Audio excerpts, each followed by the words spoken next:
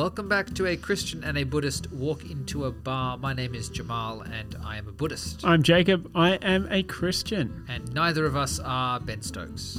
This is true. Do you think that Pat Cummins should have withdrawn his appeal for Johnny Bairstow to be stumped at Lord's? I think our listeners do not care. Jamal has rejected my idea, ladies and gentlemen, of a podcast talking about baseball and cricket. We're recording this the day after the Lord's Test. If you even remember what that was or know who Johnny Bairstow is or why there was a controversy, that's nice. Yeah. I was like, Jacob pitched it and I went, Jacob, we're not a sports podcast. Whilst I could talk with you about this and we could probably make a podcast about it, it's not our podcast. So what is our podcast, Jamal?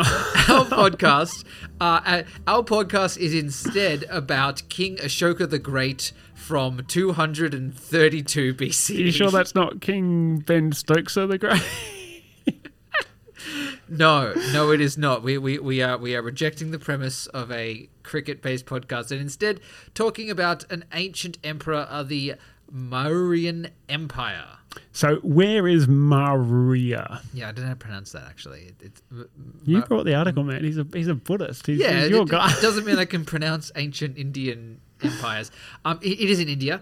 The Mauryan Empire spanned effectively what is kind of northern India, Nepal, Pakistan. It was pretty big. Mm-hmm. It was kind of up to the Himalayas and then just all the way across. Yeah, and kind of down to the top of where Tamil Nadu is today, or something like that. Yeah. Correct.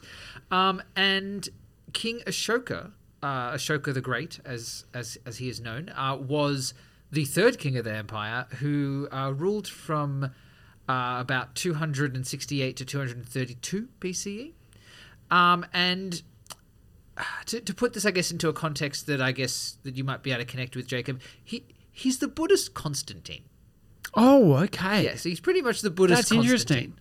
Yeah. What makes him the Buddhist Constantine? As you'll see in the story, there's a conversion, there's a kind of broad, spreading and popularizing of Buddhism. I think probably more than anyone other than the Buddha and the Buddha's immediate kind of descendant followers, King Ashoka probably did the most to promote Buddhism in the world and to establish it. I think Ashoka was the first ruler that made their kingdom a Buddhist kingdom. Like, I think he was the first one to really do the whole, we are all Buddhists now thing. But yeah, he's very much credited with the early establishment of Buddhism as a global religion and as a religion that had status. So you're going to have to talk me through this because I heard, and when I say heard, I mean read in the article you sent round, that he was a bastard that killed a lot of people. Yes, well, so he started... Is this true of all Buddhist rulers? He started as a bastard that killed a lot of people. So yes, so to go through the story. So King Ashoka, so broadly speaking, his name does appear in the kind of the Indian literature dealing with like kings and heroes and gods. So he's there, but there's not a whole lot of life information there. And most of it comes from Buddhist sources. The Buddhists love King Ashoka. And look, and a caveat here, the Buddhist sources are, they play up the story. They're not considered pure historical texts, but it's a great comparison with Constantine. Like his life is written by a bishop who has kind of a vested interest in presenting him in particular ways, right? Yeah, for sure.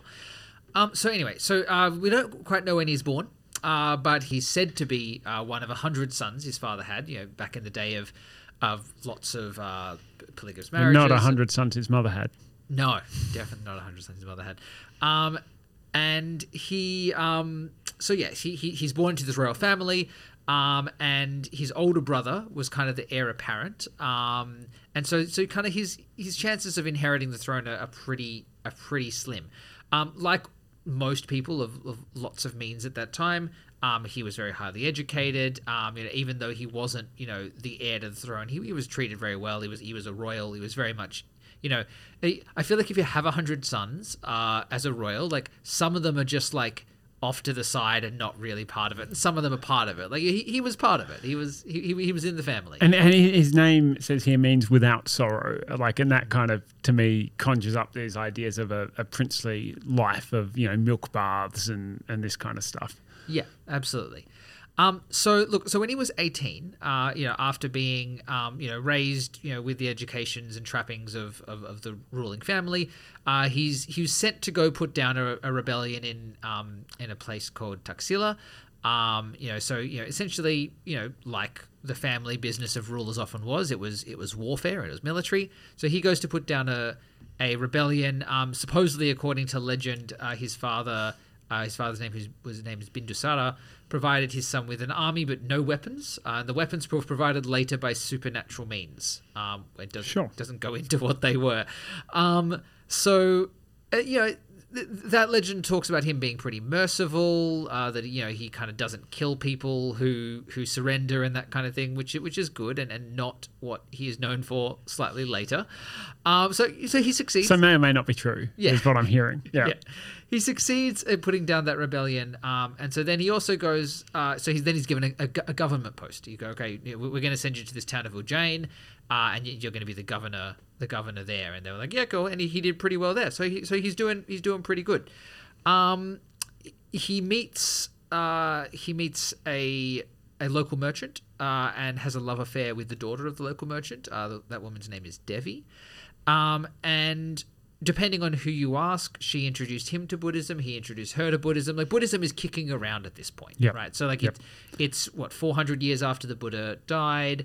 Buddhism is, it's maybe not the biggest religion, but it's one of the competing religions in India at the time, and it's going along and kind of like fighting for dominance within Hinduism-ish. Yeah, it's a minor sect in the same way that Christianity was in the kind of pre-Constantine Roman Empire, right? Some people are Buddhists, sure, yeah. But yes, so then whilst he is governor of Ujjain, the Taxila rebel again. And they're like, oh, man, here we go again. And this time his father... He was too nice the first time around. Yeah, he didn't kill them when they surrendered. And like, oh, what's going on? So this time his father sends another son. But this son falls ill. Essentially... and so the son's called back. So it's a little bit vague upon like this part of it. But essentially, the eldest son, who is heir... is kind of ill, is kind of not done a great job at putting down this rebellion. And when the king dies, the ministers kind of prefer Ashoka, and they kind of want him to be the successor. So essentially, like lots of people did, Ashoka killed all his brothers, and he killed his brother Susima, who was the heir to the throne, burned him to death in a charcoal pit, executed his 99 other brothers. And essentially became the king. Which, it must be said, is not an unusual thing to do in these kind of circles, right? It does a power grab, yeah. It happens in Europe, or Yeah. It does say there are some claims that he executed 99 of his brothers, but some scholars maintain he killed only 2, and that his youngest brother renounced all claim to rule and became a Buddhist monk instead. Which, to be fair, if I was writing a legendary Buddhist history, I'd roll with that one, right? Like oh look, and the youngest loved Buddhism so much that he went off and became a Buddhist monk. Yeah. So all right, so Ashoka has done a real 200 BC on his family. He's killed them all. He's taken the throne. He's taken over from his father. It sounds like he had the support of some of the senior ranking officials and the ministers, and so he wasn't a complete coup, but it was pretty bloody.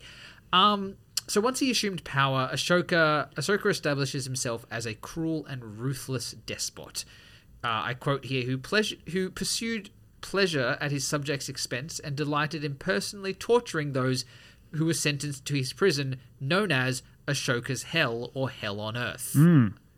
Great place to be.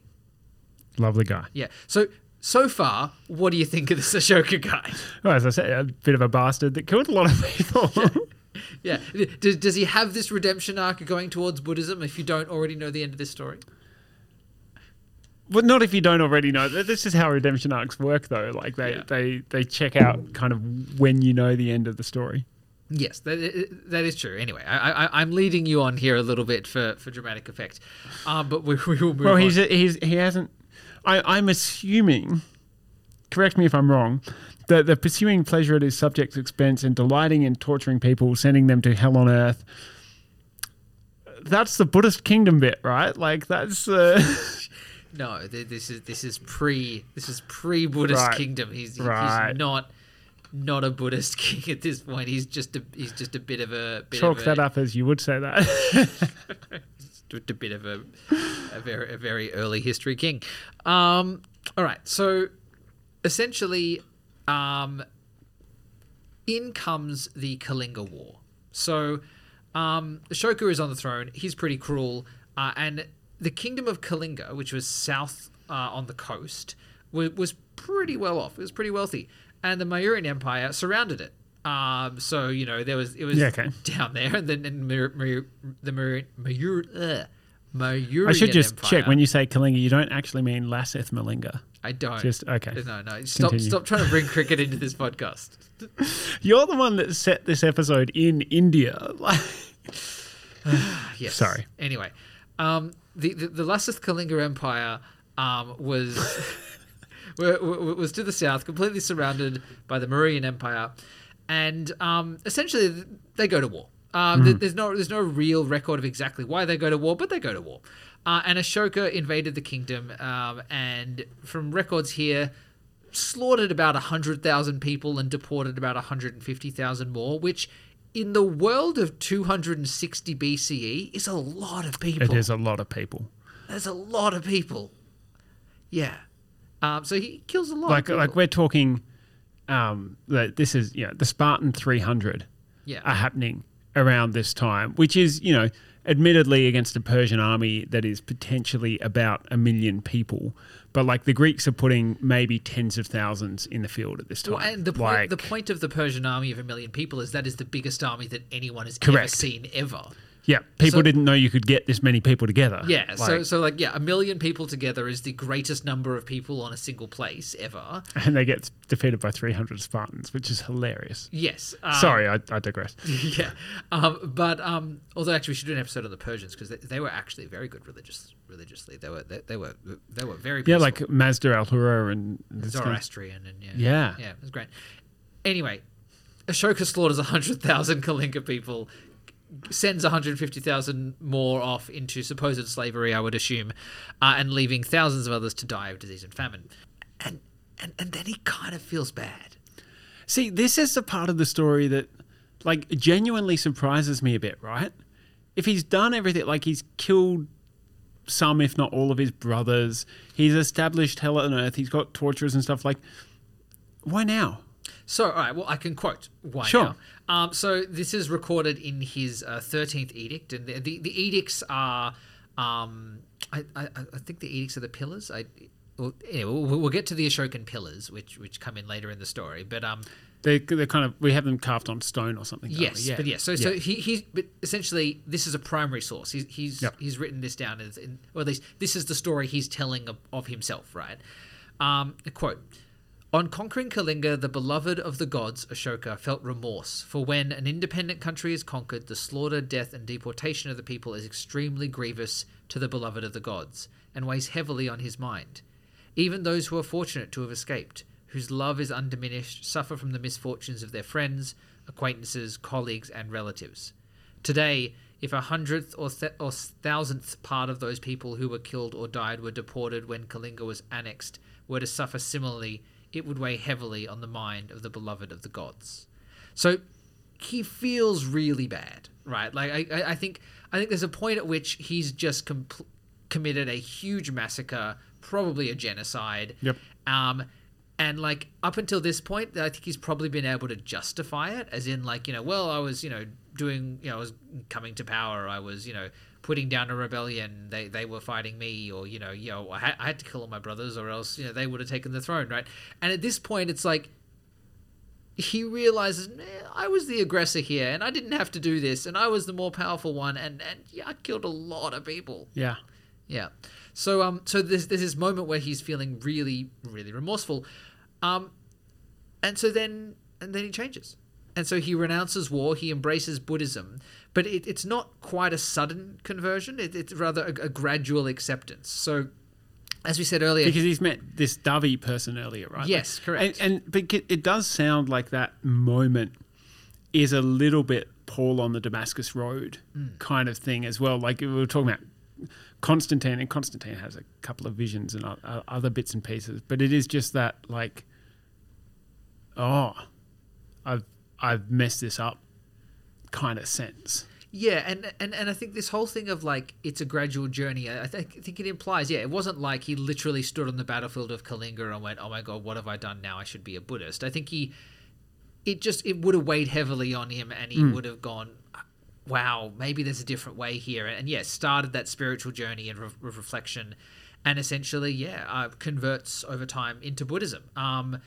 And there's no real clear record of why he chose Buddhism over any of the other religions that were going around at the time. But I think maybe he was introduced to it. Yeah, maybe it was already there in his head, and it just kind of it clicked in a way after what had happened. But you can see a story here of someone that is, he's someone who's traumatized, and he's dealing with that trauma, and he's going on a spiritual journey with that trauma, which is something I would imagine would be pretty common in Christian texts as well, where there are these traumatic events and people come to God through them. Yeah, definitely. But what's happening in those cases, though, at least in the main accounts that we have, is it doesn't tend to be that people are converting to Christianity at that point. I mean, it may be in some more that I'm less aware of, but it's often that they're ostensibly Christian, or they're living in Christian areas, and then they actually become serious about their faith, if I can put it that way. And certainly for holy figures and monks and various saints and stuff, we see that, but we'd see that with rulers as well. Yeah, for sure. So essentially, when he becomes, I don't know if it's as common as you might think. Yeah, okay, that's interesting. Yeah. I would have thought it would have been more common, but shows how much I know about Christian saints. And it shows how much I know. Yeah. So when he becomes a Buddhist, he essentially just changes his ruling style, and this article here talks a lot about how he can't inherently change his political structure, and he can't really change like how he rules the kingdom, in the sense that he needs to have a strong head of state and maintain the will of the king. But he does, he becomes peaceful, right? He doesn't want to go out and murder people anymore. He doesn't want to go out and invade a lot of wars and all that kind of stuff. He instituted vegetarianism into his royal kitchen. See, that sounds like repression. Yeah. And he's trying to be a just and merciful king, right? And I'm just like curious a bit of like how does that play out? Because you said like he's not starting aggressive wars. He's not attacking Kalinga anymore. But at least according to the article you've sent around, like the 150,000 people who he deports from there, like he doesn't undeport them despite this change of heart. And I'm assuming like there's certain things, particularly at this time, that like as a ruler you've got to do, because if I'm a subject at this point that's maybe from a different ethnic group or whatever, like temptation to rebel is going up, as I discovered that this guy he's abandoned creating hell and is instead looking for peace, right? Well, he keeps his army, right? Yeah, like he's not completely stepping. And presumably it's doing something. It's not just standing on parade. Yes. So and again, I think this is this tension here where he is holding on to his army. He's holding on to kind of the structures of state that keep him in power and keep the state strong. And I think he's probably just taking a more kind of peaceful and Buddhist approach to how he rules, right?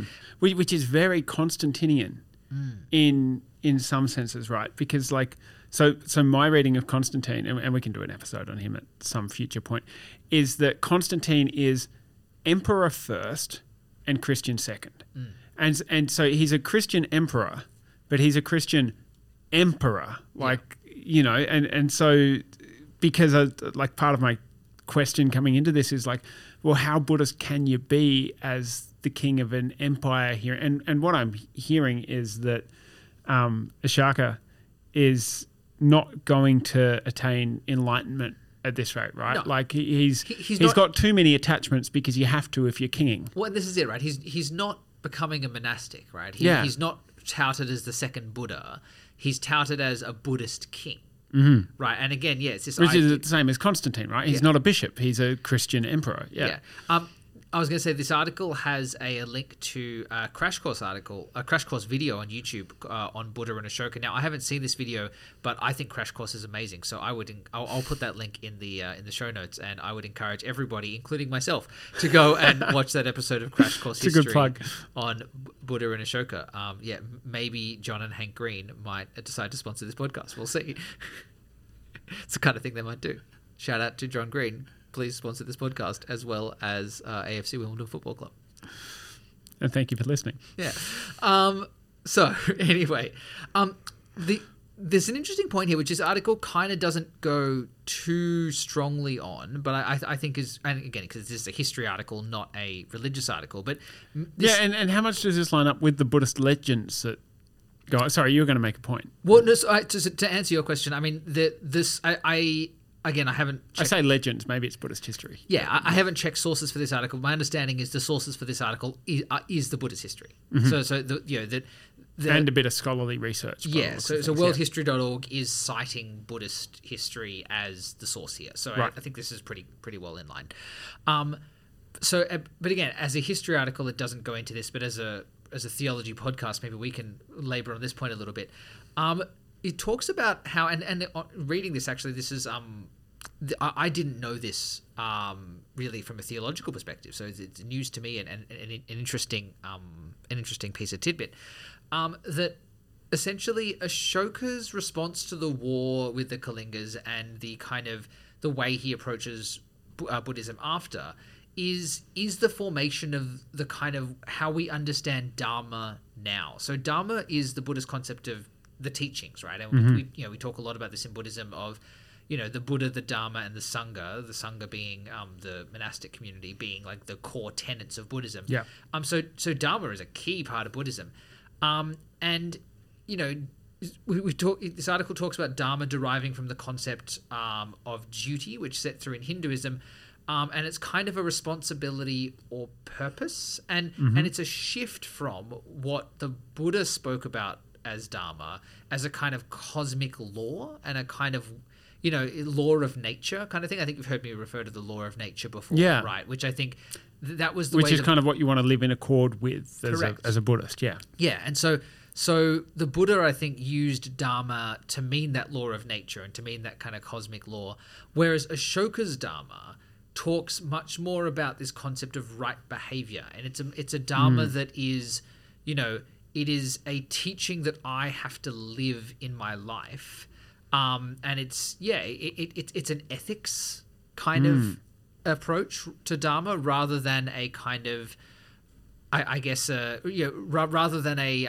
You mean it's taken from it's almost taken from an abstract idea to a commandment in a sense, because in the Judeo-Christian tradition anyway, like the laws of God are commandments. That's how it works. Yeah, for sure. Yeah. And so it becomes that. It has that, like it's almost taking the theoretical idea and giving it an application and a point. Yeah, for sure. Yeah. And so it is that ethical foundation which we talk about a lot in Buddhism, and it's a massive part of modern day Buddhism, right? And so that kind of comes from Ashoka rather than or it's Ashoka's development of this concept from the Buddha? Well, I think if you think about it, right? So what the Buddha did in the Buddha's own time was establish an order of monastics, right? Sure. And that order of monastics, as we've seen, remained a pretty minor sect and a minor religion for a long time. And so... And just to, put a number on it, so we're talking 400 years-ish after the Buddha, right? So Constantine in Christianity happens about 250 years-ish after Jesus. Yeah. So, different time frames. Yeah.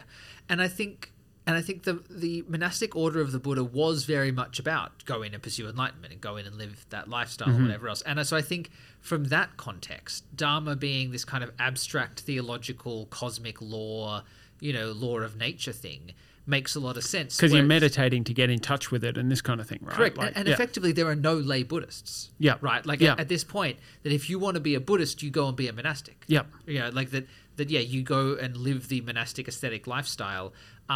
There's no real concept of what it means to be a lay Buddhist because there are no people who are not part of that sect that are Buddhist. Whereas Ashoka... Which must look really different, sorry, because we've talked about how the lay people serve the monks by giving them food and this kind of stuff, and that's how they contribute. It's so clearly none of that sort of exists, or at least not in the way that it does now. Well, I think lay people still feed the monks. I think it's still very popular and common at the time to support people who are pursuing spiritual paths. But so you just don't do it as a Buddhist. Yeah, per se. I'm not sure. Yeah, and maybe those lay people... maybe they look a lot like lay Buddhists now because they decide to only feed the monks that are living in the caves near them, and they all happen to be Buddhist monks, and so they're functioning like lay Buddhists. But I don't know that those lay people would call themselves Buddhists at the time, right? To be a Buddhist is to be part of the monastic sect. Gotcha. Whereas Ashoka comes in and goes, well, no, my whole kingdom is Buddhist. So kind of invents the concept of lay Buddhism, right? Invents this idea of being a Buddhist that isn't a monastic and that doesn't then revolve in the same way around meditating on the Dharma, for instance. Exactly right. Yeah. So Dharma becomes something you have to be able to do and learn and connect with, because again, it's still a core teaching, right? The Buddha spoke. You can't really have Buddhism without Dharma, and if at the time Dharma is this very esoteric cosmic law of nature concept that you only really understand through a lot of meditation, then you've got to somehow translate that into something that the people who are your farmers and your warriors and your court ministers can all still follow and can all still do without going off and becoming monastics. There's a really interesting parallel here within Christianity, which is not actually to Constantine, but to the Reformation. Because one of the things that happens in the Reformation is this elevation of lay Christians, as in not priests and so on, but also just how you're talking about Dharma there, that it becomes this thing that you can do, like this kind of applied version of it. Is that I'm going to butcher this a bit, but prior to the Reformation, grace within the European Church anyway is kind of this nebulous concept that if you do good things, kind of God will give you grace to assist you, and it's kind of this concept that has some sort of agency and power that God gives to special people at particular times and this kind of thing. And Luther in particular kind of flips that around and wants to take God's promises and teach people to apply them to their own lives. And so he has this phrase in Latin, which is pro me, which is literally for me. So what does this word of God mean for me? Not in a what's this abstract, what's God's grace kind of like? And what does it mean that God is gracious? It's actually, what does it mean for me to receive God's grace? Which I appreciate is not the same thing here, but it's that personal application of what's otherwise a theoretical concept, which is happening at the same time as the practice of Christianity is being broadened from monks and kind of spiritual elite across the population. So you've got things like the scriptures being translated and this kind of stuff, because you have this empowerment of a lay community. It's just an interesting parallel. Yeah, for sure. I think so anyway. Yeah. And so Ashoka, essentially establishes this, and this is where we get to the edicts and the pillars that he's famous for. So essentially, Ashoka then embarks on pilgrimages, right? So he goes to the sacred sites. Because he's not hunting anymore. Correct, yes. Yeah. He's not mass murdering. So he essentially orders these edicts, many of which kind of reference Dharma and explain Dharma, carved in stone throughout his empire, and he sent Buddhist missionaries around to kind of put up these stone pillars, put up these kind of essentially decrees of Buddhism all around his empire. But he's embarking on a mass education program. Yeah, he is. He's not only he's not only kind of saying, well, I'm the king and I'm a Buddhist, so everyone's a Buddhist, but he's going, no, I need to teach people about Buddhism, right? That Buddhism, essentially Buddhism saved my life, so let me go and teach everyone in my... Have you heard about Buddha? Yeah, exactly, right. And so, yeah, it's very much, he is educating his population about that, but also he sends missionaries to other regions and nations, right? So this is where Buddhism goes to Sri Lanka, right? Right. So because Buddhism is massive in Sri Lanka these days. Buddhism is the state religion of Sri Lanka these days. Yes, and this is where Buddhism goes to China, and this is where Buddhism goes to Thailand, right? So like Ashoka is the one that sends Buddhism from. So if you think about, can we pause and unpack that, because like what is a Buddhist missionary? How does that I'm not familiar with the idea of Buddhists kind of doing evangelism. Yeah, well, so the last country I wanted to mention here is that Buddhism goes to Greece, where I'm sure they had a great time with the Stoics, which is very very in line there. So essentially, it was this kind of like peaceful evangelism. So Ashoka had decreed that like no one should ever elevate their own religion above anyone else's religion, because like that devalues your own faith by supposing it to be better than another's and loses humility, which again is a very Buddhist concept. Not superior, inferior, or equal is a kind of common Buddhist saying. So he's really put the Buddhist tenets into how to be a missionary. So I mean, it doesn't really go into exactly what they did as missionaries, but you'd imagine they would rock up and have Buddhist teachings and maybe stand in the town square and talk about Buddhist teachings. But they're not trying to go, you should all stop being your other religion. They're just going, hey, have you heard about the Buddha, right? Have you heard about this religion that teaches all these great things, right? Is there a modern kind of parallel to this? Not hugely. Okay. There's not a real missionary vibe. I mean, maybe you could talk about Buddhist monasteries being set up in other countries, so there are, Australian Buddhism kind of, essentially came out of Ajahn Brahman Co. being sent from Thailand to establish a monastery in Australia. And, that happened in the US, it happened in England, it's beginning to happen in Africa. There are people setting up Buddhist centers and monasteries, but it's kind of like, let me set up a monastery here and let me just hang out here and be my own Buddhist self here. And then if people want to rock up and which is perfectly consistent with Buddhism as I understand it, and possibly what these guys were doing, right? Yeah, absolutely, yeah. So and it's a thing where if you think of some of those big places that are really big Buddhist countries now, Ashoka was the one that brought it there, right? Yeah. Sri Lanka, Thailand, which by Thailand you go to Cambodia, Greece, and China, right? I think Ashoka is the one that takes Buddhism there. Yeah. So he's the one you can really directly draw a line to the global spread of Buddhism.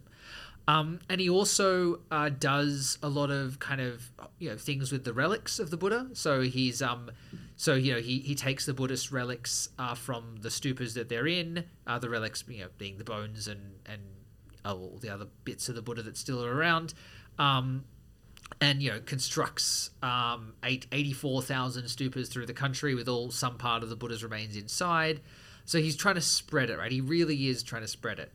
And he orders the construction and the kind of the holiness making of some of the key Buddhist pilgrimage sites. So Lumbini, Bodh Gaya, all these places that are now set up as pilgrimage sites. Ashoka is the one that goes, these are pilgrimage sites. We should do something about this. So he dies after reigning for about 40 years. He saw through a pretty strong growth of the Mauryan Empire, but it does collapse 50 years after he dies. Were his successors Buddhist? Do we know much about them? Doesn't go into it. Okay. I suspect probably, given how big of a deal he made it, unless his successors were really rebelling against him, right? Because this kind of happens after Constantine, right? Like, in fact, right through to the empire collapsing bit, because for the century or so after Constantine, you have this little tug of war, right? There's about 60 years after him, there's a Roman emperor called Julian the Apostate. And can you guess what his religious leanings were?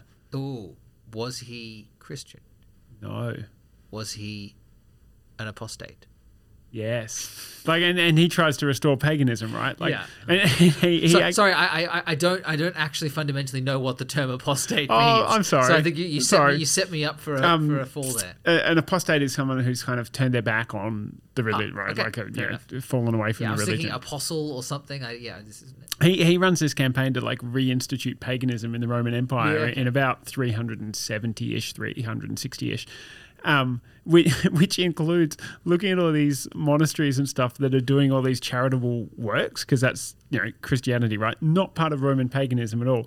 And he kind of goes to the pagan leaders and goes, guys, we've got to get our act together. All these Christians are being loving and kind and treating people as like they're valuable from God. We need to do that as well. We need to like out-Christian them. And the pagans are like, what are you talking about? This is why we hate them. This makes no sense to us. So it doesn't work. But there is this tension, right, after Constantine of, is the Roman Empire going to stay Christian? And then obviously around 400-ish, it splits into Eastern and Western and rah. So it wouldn't surprise me if kind of at least one of his successors somewhere along the line is like, no, that Buddhist stuff is all nonsense and we should be running a Hindu empire or whatever it is. Yeah, and it's hard to tell, because I think like a lot of history of this time, what ends up happening, right, is that the Mauryan Empire collapses and it just kind of disappears from the record. You know, so I mean, they had the stupas and the edicts that they wrote in, but I was listening to a different podcast. You mean you listen to a podcast other than this one? I do. Yeah. I mean, it's Dan Carlin's Hardcore History, so it goes for 3 hours an episode. But and they talk about archaeology, right? And they're talking about how interesting and different it is in where there are archaeological sites that the climate hides and makes it harder to find. So it's easy to find archaeological items in Egypt. Yep. Because it's open Hot and dry and you can just see everything. Yep. Whereas go to South America or Central America in the jungles and it's just hard to find. And this kind of what happens to stuff rots differently. So this kind of happens to Ashoka's empire, right? Where essentially the stupas become overgrown, the edicts kind of get buried by sands. They just kind of they're just not there anymore. And it's really only until the British come in the 19th century and are kind of snooping around a little bit, and they find some of these pillars. Take them back to the London Museum. I'm sure. Probably that's how they rolled. Yes, but supposedly a British scholar and Orientalist, watch me throw up in my mouth, James Prinsep, comes across an inscription, and suddenly they decipher it, and they kind of rediscover the history, and then they link it back to the Buddhist texts, because the Buddhist texts. And so this is history. Like when you say they rediscovered history, it's not in the sense of nobody in the West knew about this guy, but actually like nobody in India really knew about this either. Yeah, my sense is that there are Buddhist texts that endure that talk about, a king, but this is the thing about the Buddhist text. The Buddhist texts hardly ever name anybody, right? Even the Buddha is not ever really, the Buddha's not called Gautama very much at all. Again, because the Buddha is a title, right? Yeah. But then generally the Buddha is referred to as the noble one, or they call it the Tathagata, like the holy one or the noble one, and this one, from what I've read of this article so far, essentially Ashoka is referred to as the one loved by the gods, right? So these Buddhist texts have reference to who is eventually we find out is Ashoka, but it's not inherently you can't connect it to the historical. Well, person. Once you know the historical person's there, you go, oh, that's this, but yeah. Yeah, but it's kind of a Buddhist legend otherwise that you don't really link in with anyone in specific. Yep. Yeah.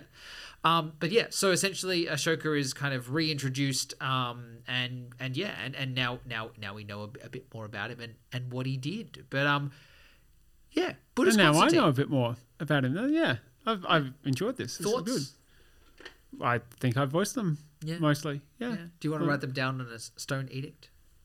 I mean, sure, it might take a while. My chiseling is not up to scratch. I don't think Ashoka wrote his own stone edicts. I think he had people who did that for him, and I'm not in that position. No, he probably didn't write his edicts.